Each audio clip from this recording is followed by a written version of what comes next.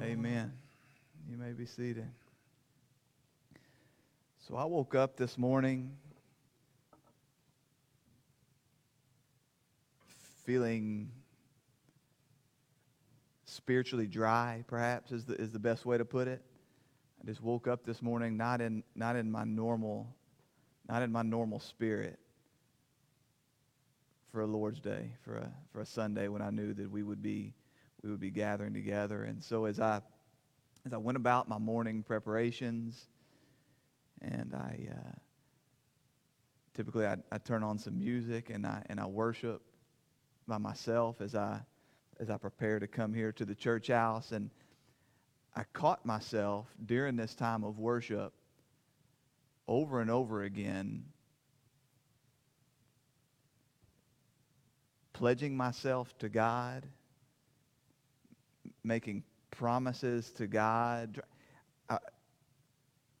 I'd fallen into this spot where apparently in my heart I felt like what I was lacking, and this dryness and this emptiness that I felt this morning, that I needed to do something to earn back God's favor. I needed to do something to get him to fill me with his Spirit. I needed to promise. I needed to pledge. I needed to swear an oath. I needed to something. And then as I was coming to the conclusion that there was no end in sight for this, that God wasn't pleased with my pledges, he wasn't pleased with my promises, he wasn't responding, he reminded me I was looking in the wrong place. And he pointed my eyes to Christ, and he reminded me that it is only in him. But then he went a step further, and he reminded me that in him, in Jesus Christ, God is completely for me. Completely for me.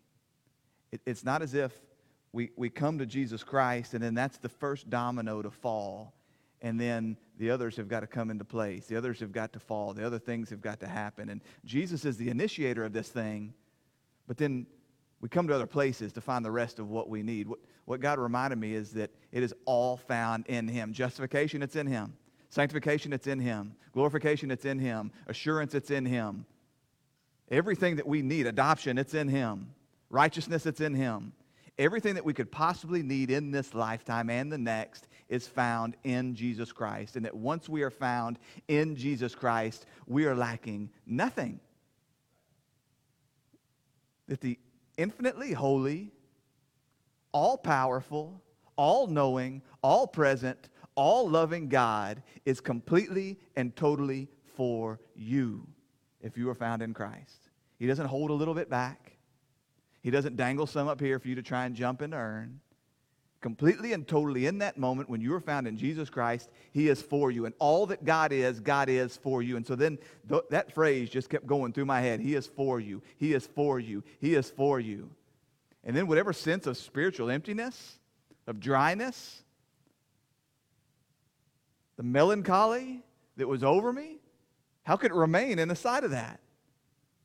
Knowing that God is for you, the God of the universe is for you, completely and totally for you, and that because it wasn't something that you earned, it's also not something that you can lose, because there's nothing left to be done. God, forgive me. Not forgive me for feeling down. Not forgive me for waking up feeling dry, but for looking anywhere other than Jesus Christ for the assurance that I wanted in that moment, for the promises that I needed in that moment. And so with that, we're going to fix our eyes on Jesus again this morning. And so for the last 18 weeks, as we've studied Mark's gospel, we have found that Mark is a rapid storyteller. He moves at a fast pace. Immediately is the word. Just boom, boom, boom. Just from picture to picture to picture of Jesus Christ, constantly moving. Never allowing your eyes to really focus too long in one space. Never really allowing your feet to get settled at any one moment. He just moves at such a rapid pace. And then when we come to this morning's text, it's almost like he just pumps the brakes for a minute. Before we move off into the calling of the 12, and a string of parable teachings from the Lord Jesus Christ, it's almost like he just kind of hits the brakes and allows us just to take a snapshot for just a moment, just to catch our breath, to allow our eyes to refocus, because up to this point, we've been moving so fast. Now, I haven't been moving fast, but Mark has been moving fast. He has covered so much ground in just 2 chapters, so that we get here this morning, and now he gives us almost a summary statement of what it is that Jesus Christ has been doing and what it is that he's been teaching us throughout his gospel thus far. And so go ahead and stand to your feet as we move now to the 7th verse in the 3rd chapter of Mark's gospel. We're going to read verse 7 down through verse 12. Jesus withdrew with his disciples to the sea, and a great crowd followed from Galilee and Judea and Jerusalem and Idumea, and from beyond the Jordan and around Tyre and Sidon. When the great crowd heard all that he was doing, they came to him. And he told his disciples to have a boat ready for him because of the crowd, lest they crush him. For he had healed many, so that all who had diseases pressed around him and touched him. And whenever the unclean spirits saw him, they fell down before him and cried out, "You are the Son of God." And he strictly ordered them not to make him known. And all God's people said, amen. You may be seated. Father God, would you make this book live to me?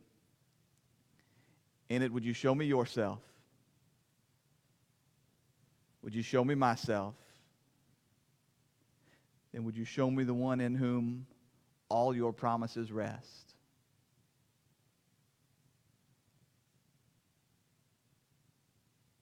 The only name under heaven by which men may be saved. The author and perfecter of our faith. The only place in which salvation may be found. Your Son, Jesus Christ. It's in the name of our glorious Savior that we pray. Amen. So for the last 5 weeks, we have found Jesus in conflict with the scribes and Pharisees, the religious leaders in that region. And for the last 3, we've seen them really zeroing in on matters of the Sabbath. And then last week, as Jesus once again left the men speechless, unable to answer his questions, we found them plotting, along with the Herodians, the politically minded folks there. We found them plotting together because there was no answer for the rebuttal that Jesus gave. There was no answer for the power in his works. There was no answer for the reality of his teaching. And so we ended last week with the Pharisees. They went out and immediately held counsel with the Herodians against him. That's Jesus Christ, how they may destroy him. It should come as no surprise to us then when we find Jesus withdrawing this week. And in fact, in the parallel account in Matthew to what we read last week, in the parallel account, he says this, Matthew 12:15, Jesus, aware of this, aware of the plot, he withdrew from there. It wasn't that Jesus was afraid of the conflict, clearly. It wasn't that Jesus was even afraid to lay down his life. It's that the time had not yet come. Because before the very beginning of time, God had appointed that on a Passover, a little over a year after this point, Jesus would lay down his life to be raised again 3 days later. But that wasn't going to happen 1 second sooner than God had ordained. And so Jesus withdrew. And specifically, we learned this morning, verse 7, that Jesus withdrew with his disciples to the sea, the lake, the Sea of Galilee. We find this often. Jesus kind of pulling away. Not only was he not going to hang around Jerusalem and the religious center in the south where the Pharisees and the scribes and those that would seek his life would find him and pursue him and pressure him, but he wouldn't even remain in the city centers there at the synagogues. He would often withdraw to the Sea of Galilee. Number one, because there was more space there. The crowds weren't as compacted. There was more space to roam. The crowds could really hear him and be around him there by the lake, by the Sea of Galilee. Number two, because it could almost be seen as neutral territory. He wasn't on their turf any longer. So he was out here away from there in a more neutral site where people wouldn't be as intimidated to come to him and listen to him and to hear his words. But I think there's a third reason perhaps. And I think perhaps what Jesus was doing was he was using physical distance to make clear the incompatibility of his gospel, of his person, and this religion that these people had made. We talked about this a few weeks back when Jesus made clear to these guys, listen, I'm not a patch that's come, that you can just patch me into your old system. I'm new wine that can't be contained in these old wineskins. And so I think perhaps there was an element to Jesus showing, you can show something with the look on your face. You can show something by turning your back on somebody. You can show something physically with the way that you stand and present yourself before somebody. I think perhaps Jesus was doing some of that too, saying, I'm not confined to your synagogues. I don't have to come to your temple. I'm going out here to the lake, to the sea, where the people that want to hear me can come, and they're going to listen to what I have to say. And a great crowd followed from Galilee and Judea, from Jerusalem and Idumea, and from beyond the Jordan, and from Tyre and Sidon. Despite the religious persecution, despite the work of the Pharisees and the scribes to oppress him, Jesus was outrageously popular. His fame was at an all-time high, and people were coming from all around. And we hear about some places here, some specific places that the people were coming from. And so you may remember back when we began our study of Mark, we divided the area of Israel, we divided the nation of Israel really into three kind of generic areas. You remember in the south was Judea. That's where Jerusalem is. That's where the more religious folks would have been found. Many of the Pharisees and the scribes and the rabbis and the teachers and the preachers and the people that would have been most opposed to Jesus. The religious center of Jerusalem, or of Israel, would have been there in Jerusalem and the area around Judea. And then just north of there, we had Samaria. This was an area that was part of the northern kingdom of Israel. It was taken off into captivity by the Assyrians in the 8th century BC. And you remember that the Assyrians, their practice was that they would bring in other peoples, foreign people, to come in and work the land, so that the few Jews that were there, they intermarried, despite God's commands not to do that. They intermarried, and so this was a mixed Jewish-Gentile group of people. This is why the religious Jews despised them so much. But this is the area there in the middle of Samaria. And then north is Galilee, where to date we've seen Jesus hanging out, doing his work, preaching, teaching, healing. These were a Jewish people that were much less religious than the people in the south. And so many of them, as we found, were more friendly, more open to hearing the gospel that Jesus had to preach. And so what we see here is that there was this great crowd, and they had come from not just Judea, but actually Jerusalem itself. That there were people that were bathed in the religion of Judaism. Even the man-made, even the man-manufactured rules that went along with that. There were still some within that town that wanted to hear the truth that Jesus preached. And then obviously there were people all around Galilee and that region that came to him. In addition to that, they came from Idumea. That's the Greek word for Edom. You know the kingdom of Edom. They came from Esau, Jacob's brother, who sold his birthright for a bowl of stew. And so the Edomites, they had settled on the east side of the Jordan River and kind of down south of the Dead Sea.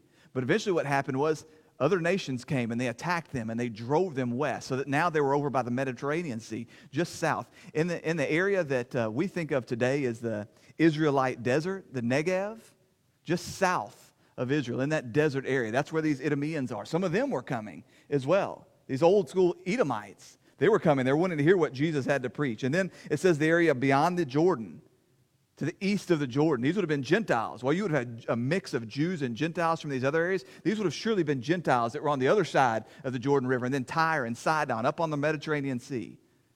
These port towns. Again, these are Gentiles. These are people that weren't wrapped up in the old system of Judaism. These were people that were coming from all around. From all around. People were hearing about this gospel message that Jesus had to preach. But more than that, what we read here is when the crowd heard the things that he was doing, they came to him. Specifically, they were coming because of his healing. They found out that with just a word or with just a touch that Jesus could heal. As a matter of fact, that all he had to do was speak and the demons would flee. They had no ability to stand before him. And so it was because of that reason that they came to him. It wasn't necessarily they were hungry for the gospel. Some perhaps, some certainly.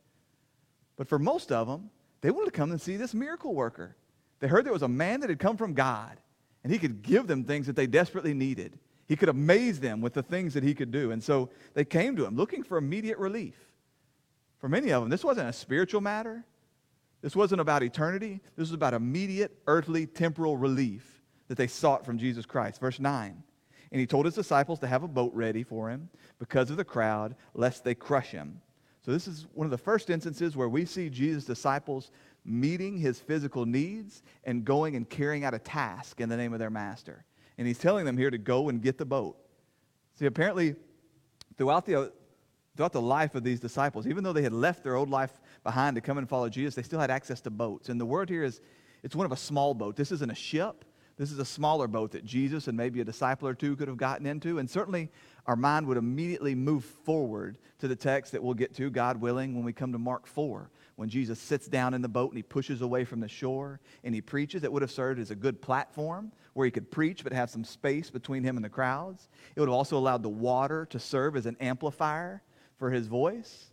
But in this instance, that's not what we see. We don't read at all that he got into the boat. We don't read at all anything about teaching. He's just telling his boys they need to have this boat ready. I would point out to you as well that just as in other texts that we studied in Mark, the crowd is not seen in purely positive terms. A crowd in and of itself is not seen as a great thing. The crowds restricted Jesus' movement. They forced him to leave places at times. They restricted other people's access to Jesus. And now in this morning's text, they're threatening to crush him. So that while Jesus had great concern for the crowds, he loved them, he cared for them, he would care for them, and each one of them was a precious individual, crafted in the image of God above, the crowd in and of itself was not a thing to be celebrated. And we as a church, and I as a pastor, we do well to remember that sometimes. That sometimes the thing which most glorifies God and most enables us to carry out our purpose, God's purpose for us as a church, is not just masses of people. Sometimes the bigger the crowd, especially when people within that crowd don't truly want to hear the gospel of Jesus Christ, when they're just there for his goodies, sometimes all a giant crowd does is gets in the way. So we find Jesus often retreating from the crowd, going alone to be with a smaller group that wants to hear his gospel, that wants to follow. Now again, this doesn't mean that he disregards the others. He loves them all. He receives them all. He's not chasing these crowds away. He's not shaming them. But what he's saying here is that we don't measure success by the size of a crowd. We don't measure success by the number of heads that I could count out there coming to me. But again, he loves them. He doesn't resent them. He doesn't shoo them away. We see, in fact, that he heals them. Verse 10. For he had healed many, so that all who had diseases pressed around him and touched him. He continued to heal. Not only because he had concern for them and he had love for them, had sympathy for them. He knew the deep need that they had as they came to him.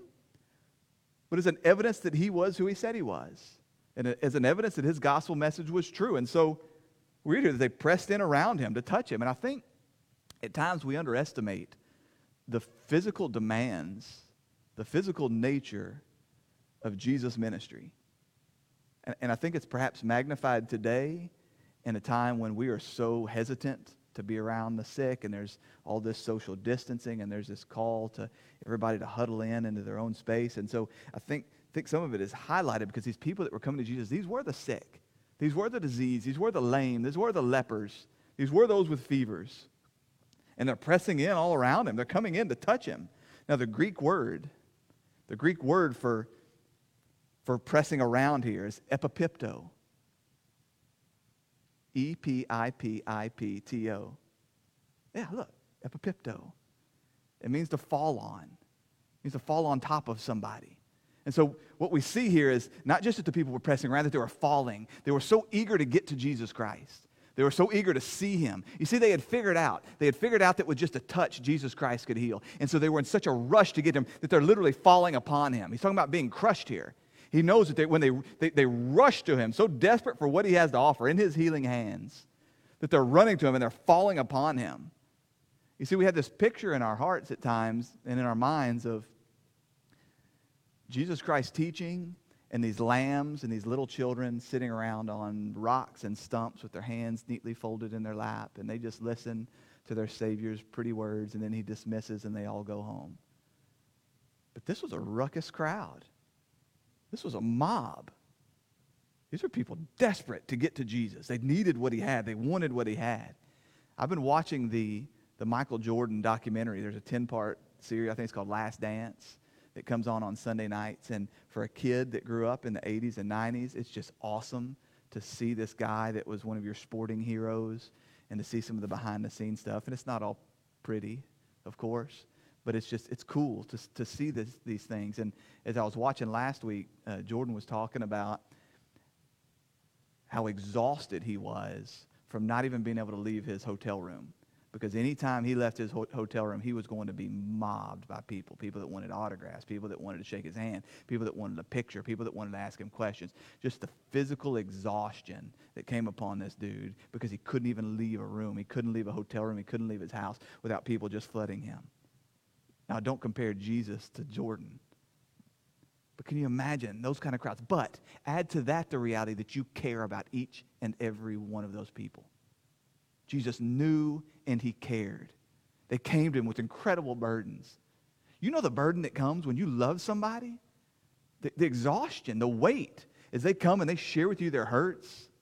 They share with you their needs. It is mentally and emotionally exhausting. Now do that with crowds of thousands. You know and you feel and you care about every single one of them. But in addition to that, we know that there was a physical toll that this healing had on Jesus. You remember that, probably you'll remember, in Mark 6, again, God willing, we'll get there, and in Mark 6, that there were people in the town of Gennesaret, and they were just laying their sick along the streets because they just hoped that even just the tassel, even just the end of Jesus' robe might touch them as he passed by, and that they would be healed. And then when we get to Mark 5, we're going to find a woman that's been bleeding. She's been bleeding for 12 years, and so she comes and she just reaches out and touches just the corner of Jesus' garment. And we read this, Mark 5:30. And Jesus, perceiving in himself that power had gone out from him, he immediately turned about in the crowd and said, "Who touched my garments?" Now, again, in God's due timing, we will come to Mark 5. We'll talk about what that means. But obviously something, power, energy, something left Jesus when this one woman touched him. Now imagine the crowds. You see this crowd coming to you, and they were desperate, helpless sheep. And you know in your heart that a lot of them aren't ever going to get it. You know that whatever healing you give to them right now is all they're going to receive, and yet you love them and you care about them. So you carry their burdens. In addition to the physical exhaustion of just trying to move through a sea of people, you've got the exhaustion of them touching you, putting their hands on you, being healed by you. This is what we find in Jesus Christ. Surely he was exhausted from the people falling on him.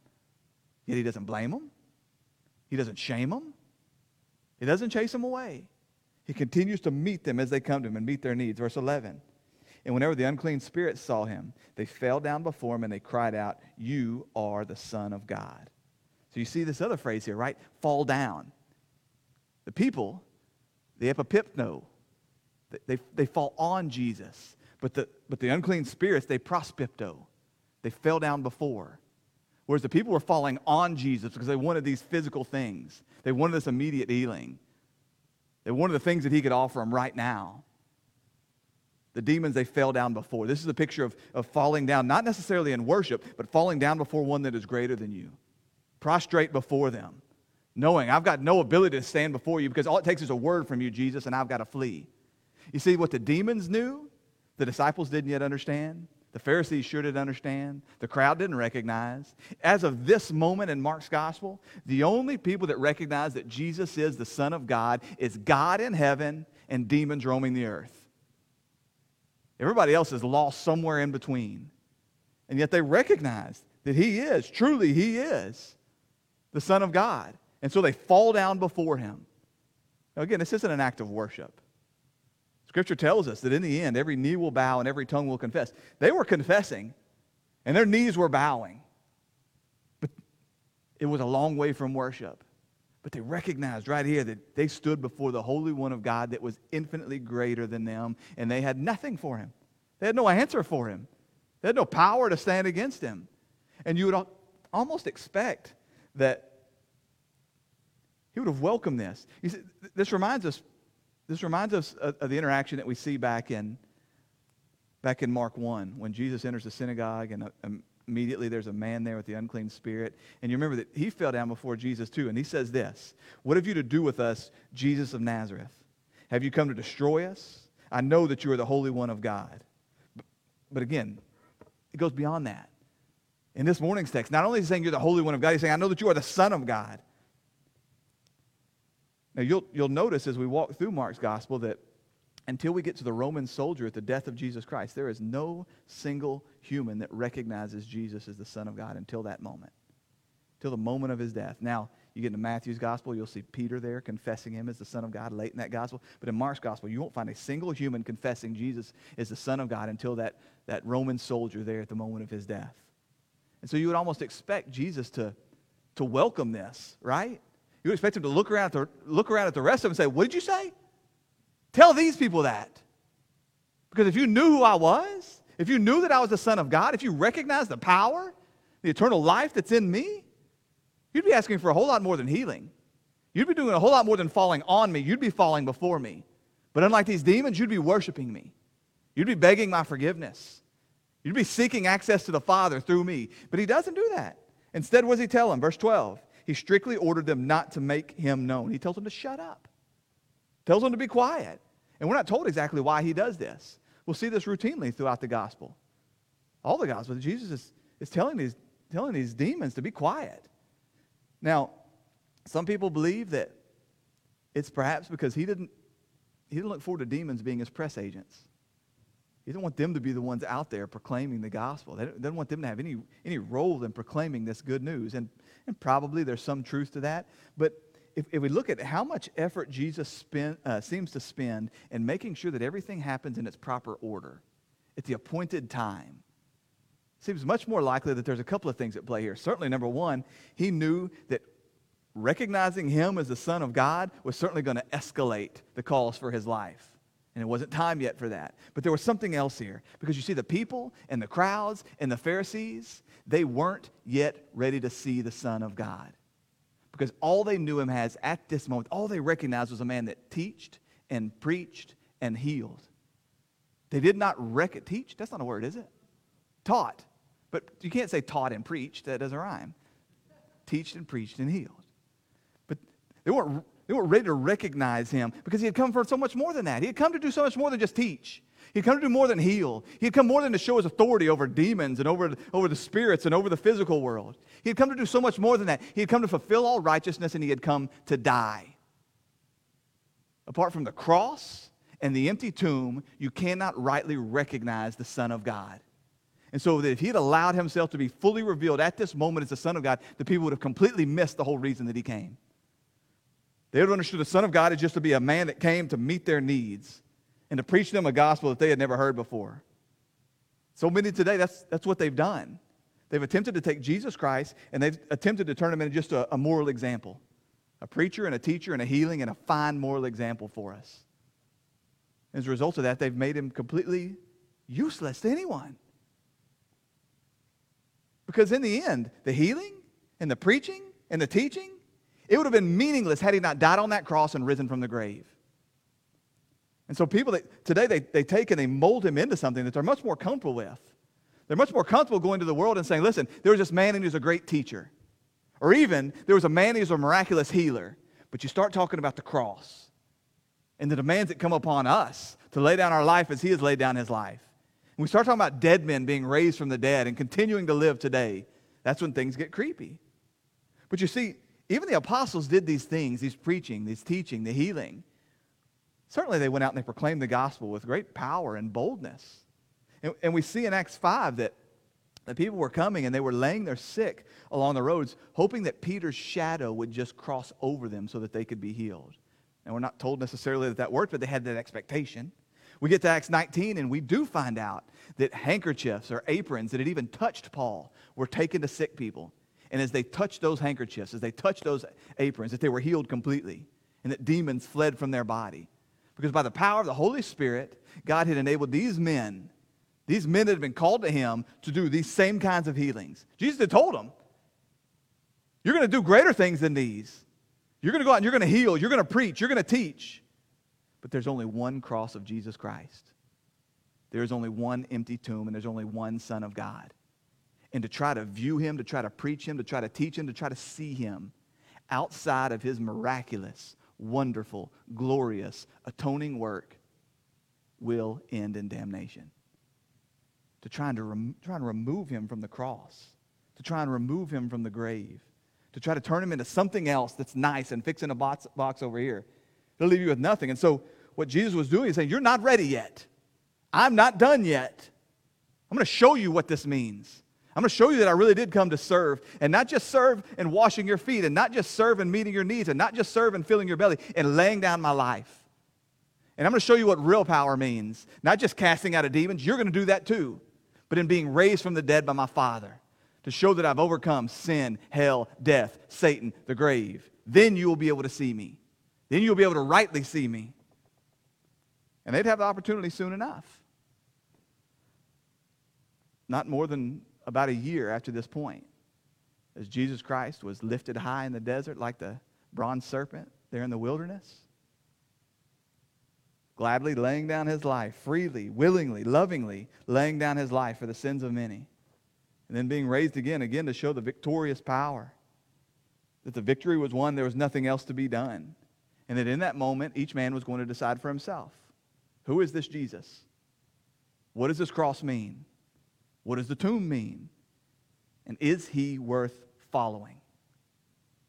Because the demons, they had already decided. They were already locked in rebellion against God. There was no turning back for them, despite the fact that they were completely aware of who he was. They knew who he was, and they knew the power that was found in him. They knew that ultimately they were going to gain no victory over him, and yet they had determined in pride, they had determined that they were going to capture the throne of heaven. They were going to throw God off of his throne. They themselves wanted to be worshipped as God. And so in this sense of pride, they had attempted a coup to capture the kingdom of heaven for themselves, and instead they had been thrown down. And now there was no turning back. There was no mercy. There was no forgiveness.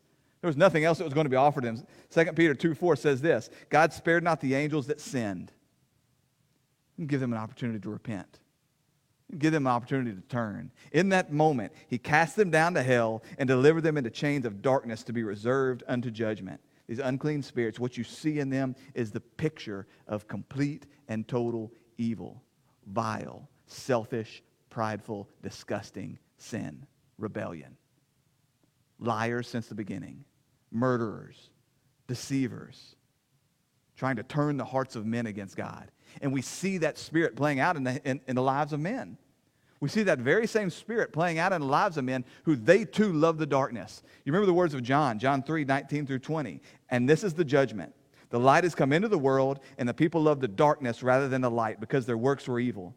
For everyone who does wicked things hates the light, and does not come to the light, lest his works should be exposed.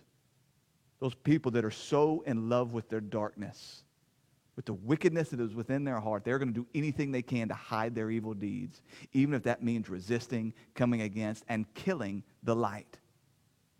See the same spirit of these demons playing out in the hearts of men. I see it in myself at plenty of times.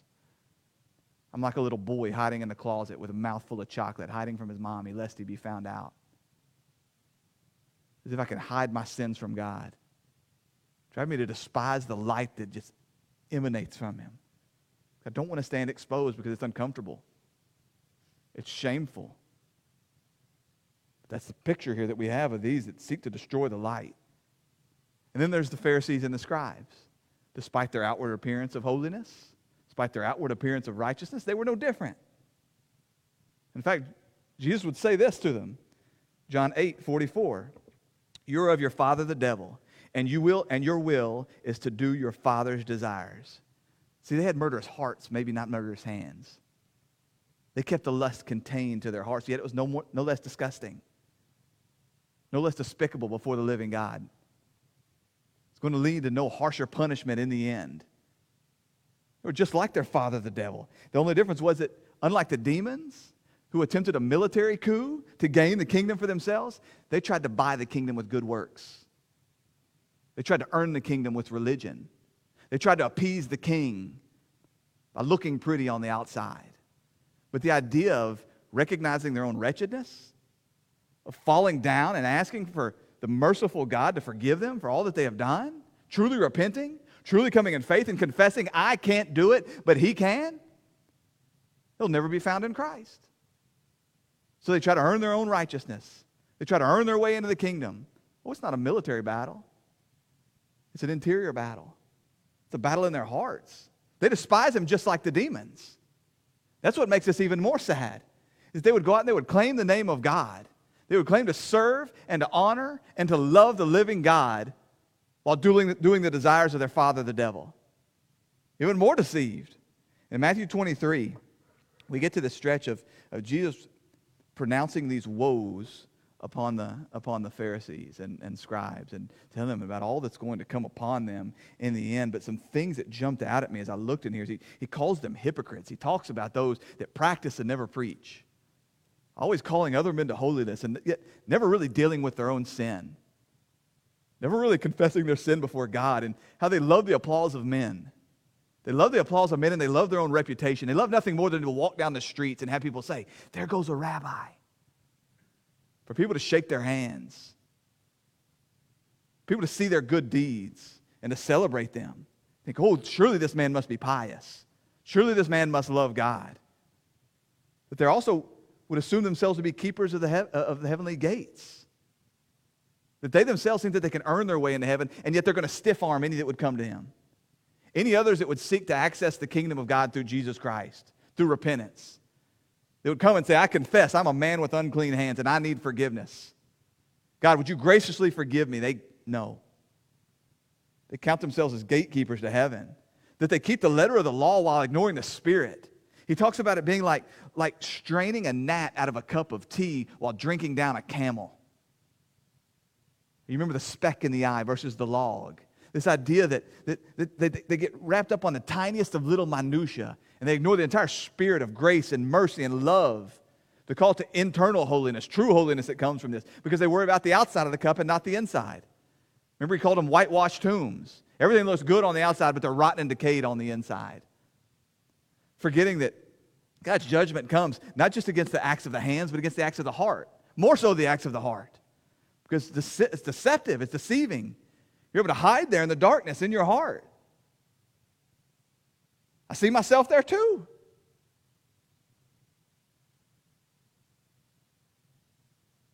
I'm real good at hiding sin. I'm real good at giving the picture of righteousness and piety. Look, we learned to play that game. We learned to look good on the outside while carrying around filth on the inside. I see myself in these people. Serpents, just like their father. And the place that God had destined for the demons, for the unclean spirits, for the father of the demons, Satan himself, hell, the fires of hell, that's where they would find themselves too. This place that was designed for the eternal punishment of Satan and his demons. These scribes, these Pharisees that would not turn. They continued to walk a life that looked a whole lot like holiness. In the end, they were going to find themselves in eternal damnation. The fires of hell that would not be quenched. Crying out for mercy and finding none. Not even a drop of water on their tongue in the end, because they were so hardened in their hearts. They were so destined to earn their own way. They were so resistant to confessing the sin that was within them and trusting in anyone other than themselves to earn their way into the kingdom of God. And then the crowds. See, the crowds, they weren't trying to capture the kingdom for themselves. They weren't trying to earn their way into the kingdom. They couldn't see past their empty bellies. They just wanted the stuff here and now. They knew they had physical needs now, healing now, spiritual oppression now, food they needed now. So as a result of this, they weren't even thinking about the kingdom of God. They were thinking about the here and now. Jesus, what can you give me today? I'll take that today. Give me a temporary fix. I want an earthly king that can meet my earthly needs. And we see that as Jesus feeds the 5,000 with 5 barley loaves and 2 fish. We see that they would set about making him into exactly this kind of king, forcing him into this kingly role that they had desired. And sensing this, Jesus goes to the other side of the lake. He flees from it. And much like this morning's text, they press in around him. They fall down upon him. They're coming after him. And Jesus confronts him. He says in John 6:26, he answers them, "Truly, truly, I say to you, you are seeking me not because you saw signs, but because you ate your fill of the loaves." They saw the signs and they thought the signs were everything. They saw the miracles and they thought the miracles were everything. They ate the bread and they thought the bread was everything. And he's saying, you're completely missing the kingdom of God. You're missing that I'm the Son of God. Because now your bellies are full. Tomorrow they're going to be empty again and you're going to want more. But if you would come to me and you would truly eat and you would truly drink. See, that's where he starts to push them. While Jesus doesn't despise the crowds, while he doesn't begrudge the crowds, while he continues to meet their needs, eventually he's going to push them hard. Who do you think I am? Think I'm just a giant buffet line? Think I'm just a man you come to get some needs met? Think if you follow after me, I'm just going to keep dropping manna from heaven as my father did in the wilderness? No, listen, you're going to eat my flesh and you're going to drink my blood. You're going to serve me as Lord, or you're not going to have me as Savior. You're not going to come to the Father unless you come through me. So that even those that had followed Jesus for some time, their response was, this stuff is hard. Who can believe it?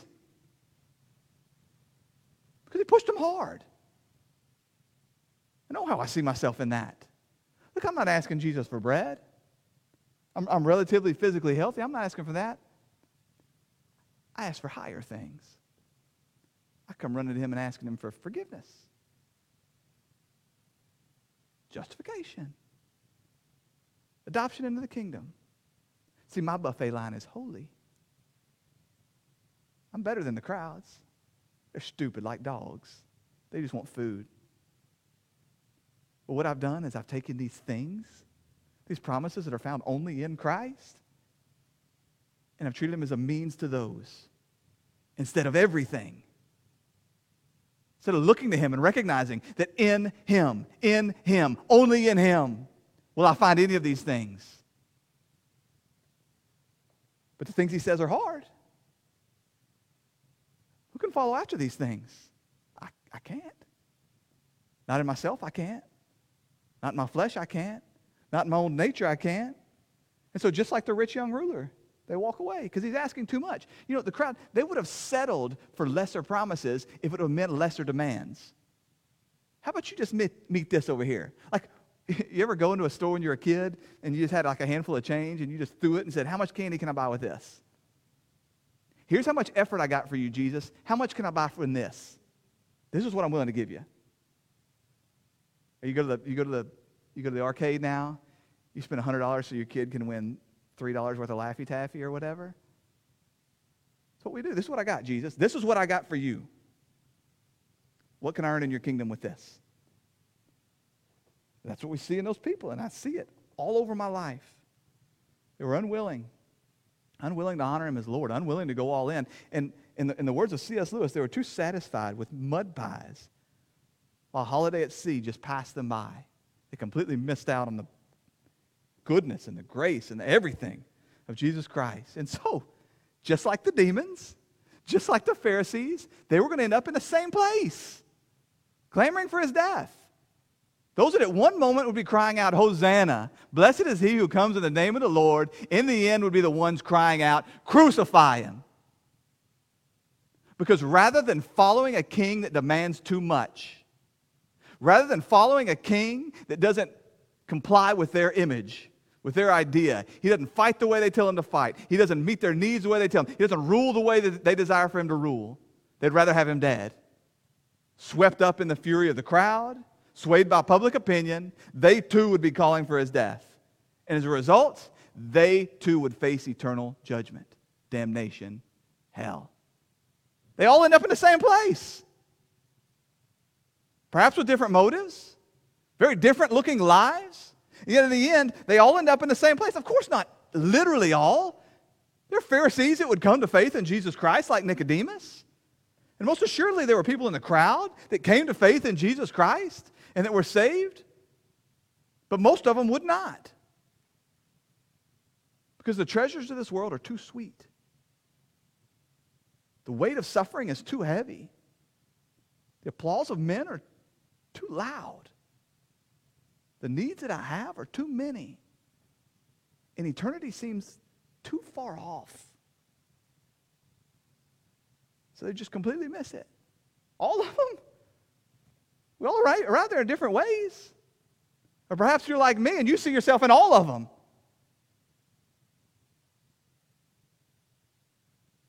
I've tried to do everything I can to miss Jesus.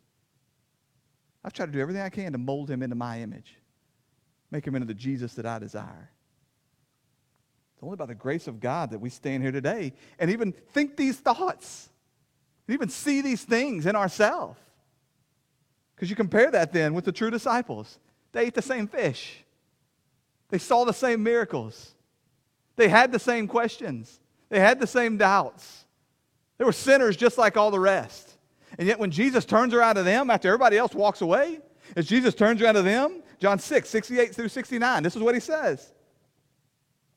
They say, Lord, to whom shall we go? You have the words of eternal life, and we have believed. We have come to know that you are the Holy One of God. They didn't learn this on their own. This wasn't the religious elite. This wasn't the group of Mensa folks. They weren't the most holy. They didn't have the highest character. It was by the work of the Holy Spirit in their lives that he opened their eyes and gave them eyes to see and ears to hear. Whatever faith they have came from God and God alone. We forget that at times. We believe that faith is a thing that we manufacture. No, dear friends. Faith is a gift from God. It doesn't come from works. It's an act of grace from God. God gives you the faith with which you turn around and believe in his Son, Jesus Christ. That was the difference between these disciples, that as he called them, as he changed them, as eventually he filled them with his Holy Spirit and used them in magnificent ways, that was the difference. They had doubts. There were times when they look around and they go, what kind of man is this? They were the ones that were going to flee as their shepherd was struck. They were the ones that would argue amongst themselves about who was going to be greatest in the kingdom when it came. These guys weren't a whole lot different than all the rest, except for one thing. The faith given to them by God. The ability to truly repent and truly believe. A gift from God. Eyes that truly saw, ears that truly heard. There was no boasting in these men. Where were they going to boast? They didn't wake up smarter one day and realize Jesus was the king. It was all him. It was all his work. So we look at these guys and we recognize it's not about the size of our faith. It's not about the amount of our intellect. It's about the object in him. We get so twisted up at times, worried about how weak our faith is.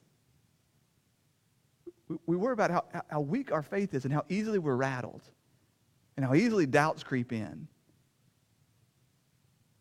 But Jesus tells them it's not about the size of your faith. It's not about the amount of your understanding. It's about taking whatever it is that my Father has given you. How much faith you got? The faith my Father gave you. Now you turn around and you direct that back towards me. It's the way that you reach out your hand and receive this gift of me. You will only be found in me by the work of my Father giving you this faith that you can reach out, that you can grasp. I think about as I was thinking through these guys, there's a story or an analogy that great pastor Sinclair Ferguson, Scottish pastor, talks about. And I modify it some because when somebody says something with a cool Scottish accent, it just sounds so much better, and so I can't tell it the way that he tells it. But he paints this picture of these two men, and they're standing at the edge of a rocky cliff. And next thing they know, the rocks start to slide, they start to fall, and these men are about to go off the edge. Now, one of these men, he's an arborist. He knows everything about trees, and there's a small tree sitting right here next to him. He knows what kind of tree that is. He knows what soil that tree best grows in. He knows how much sunlight that tree needs. He knows that this is a strong tree. He knows that it has deep roots. He knows that the tree can support his weight. As a matter of fact, he can say the name of the tree in Greek.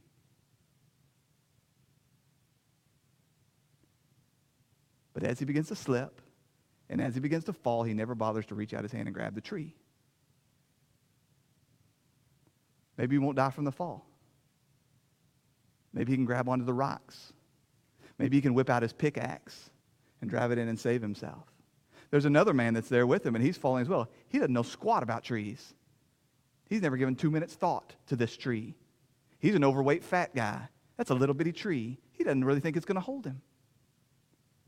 But he looks around and he sees nothing else. No other hope. So in that moment, he reaches out and he grabs that tree. Which one of those men is saved? It's not about the size of your faith. It's not about how much you understand. It's not about your wisdom or your understanding or your knowledge. It's not about how new your faith is. It's not about how easily rattled your faith is. It's about the object of your faith. Would you reach out your hand and grab on to Jesus Christ? Trusting that once you do that, you will look backwards and recognize, I didn't grab you, you grabbed me. The faith, the ability, the understanding to reach out my hand and grab, that was all from you in the first place. That's the question. That's what differentiated this thing is shrinking. That's what differentiated these disciples from everybody else. It was in God's gracious gift, it's a loving act of kindness to these men. He had given them the ability, however weak, however little, however new, however fleeting, he had given them the faith to persevere to the end because they reached out their hand and they grabbed hold of Jesus Christ. And Jesus Christ said, I will grab hold of you and I will never let go.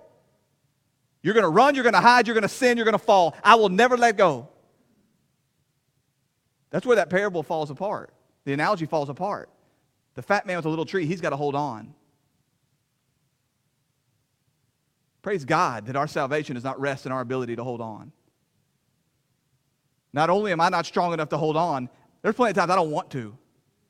I just soon burn this thing to the ground.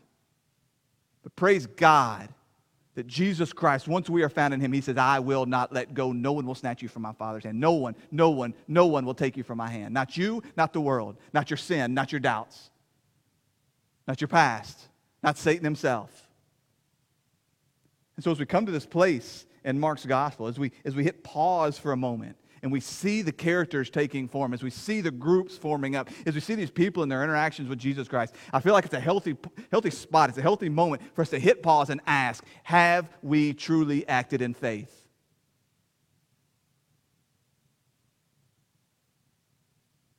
And for those of us that have, you've repented, you have trusted, you're following after Jesus Christ, would you then stop letting the enemy convince you otherwise?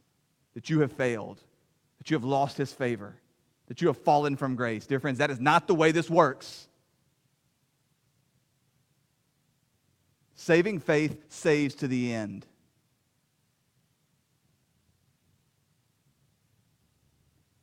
And if you find yourself being one that is deceived, if you find that you are still holding on to these other ways of salvation, either because you so love the darkness that you want to try to figure out another way. You want to figure out an end around. An end around. If I can just swing widely enough around Jesus, his light won't eliminate my darkness. Or perhaps you've invested too much in this religious system in your own name. And to have to come through the light, have to come to Jesus Christ, would be to expose that you don't have it all figured out and you're a mess just like everybody else. Or perhaps you tried to reach around behind Jesus' back and just grab onto his gifts. Never truly embracing him, never truly loving him, never wanting him, then today's the day. Today's the day.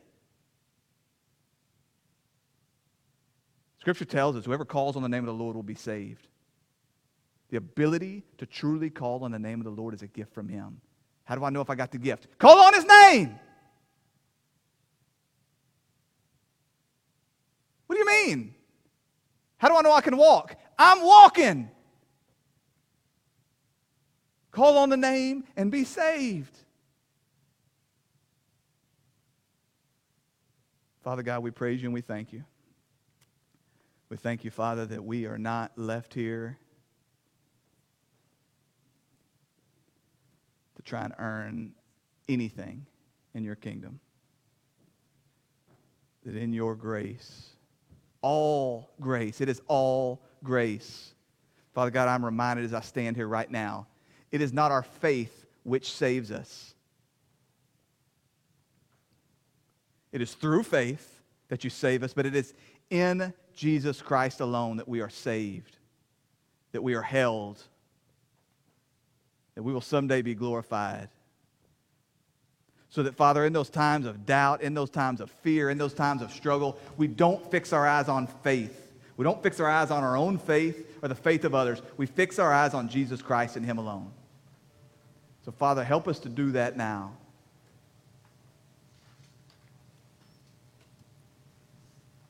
Father, we also know that you have given us glorious gifts. Gifts which will strengthen our faith. By the work of your Holy Spirit, when we come into contact with your word, it's a gift from you to bolster our faith. And we spend time alone in prayer with you to strengthen our faith. That when we come to the Lord's table and we take the bread and we take the juice, that in him, through you, as an act of grace, you strengthen our faith. And that, Father, as we gather together like this as a body and we sing songs of praise, that you will use this time. Father, you don't need our songs of praise. You're worthy, but you don't need them. You're not lacking without them. Oh, but Father, you would strengthen our faith as we sing songs of praise to you. So help us to do that now. Help us to worship now in spirit and in truth. For it's in the name of your precious Son we pray. Amen.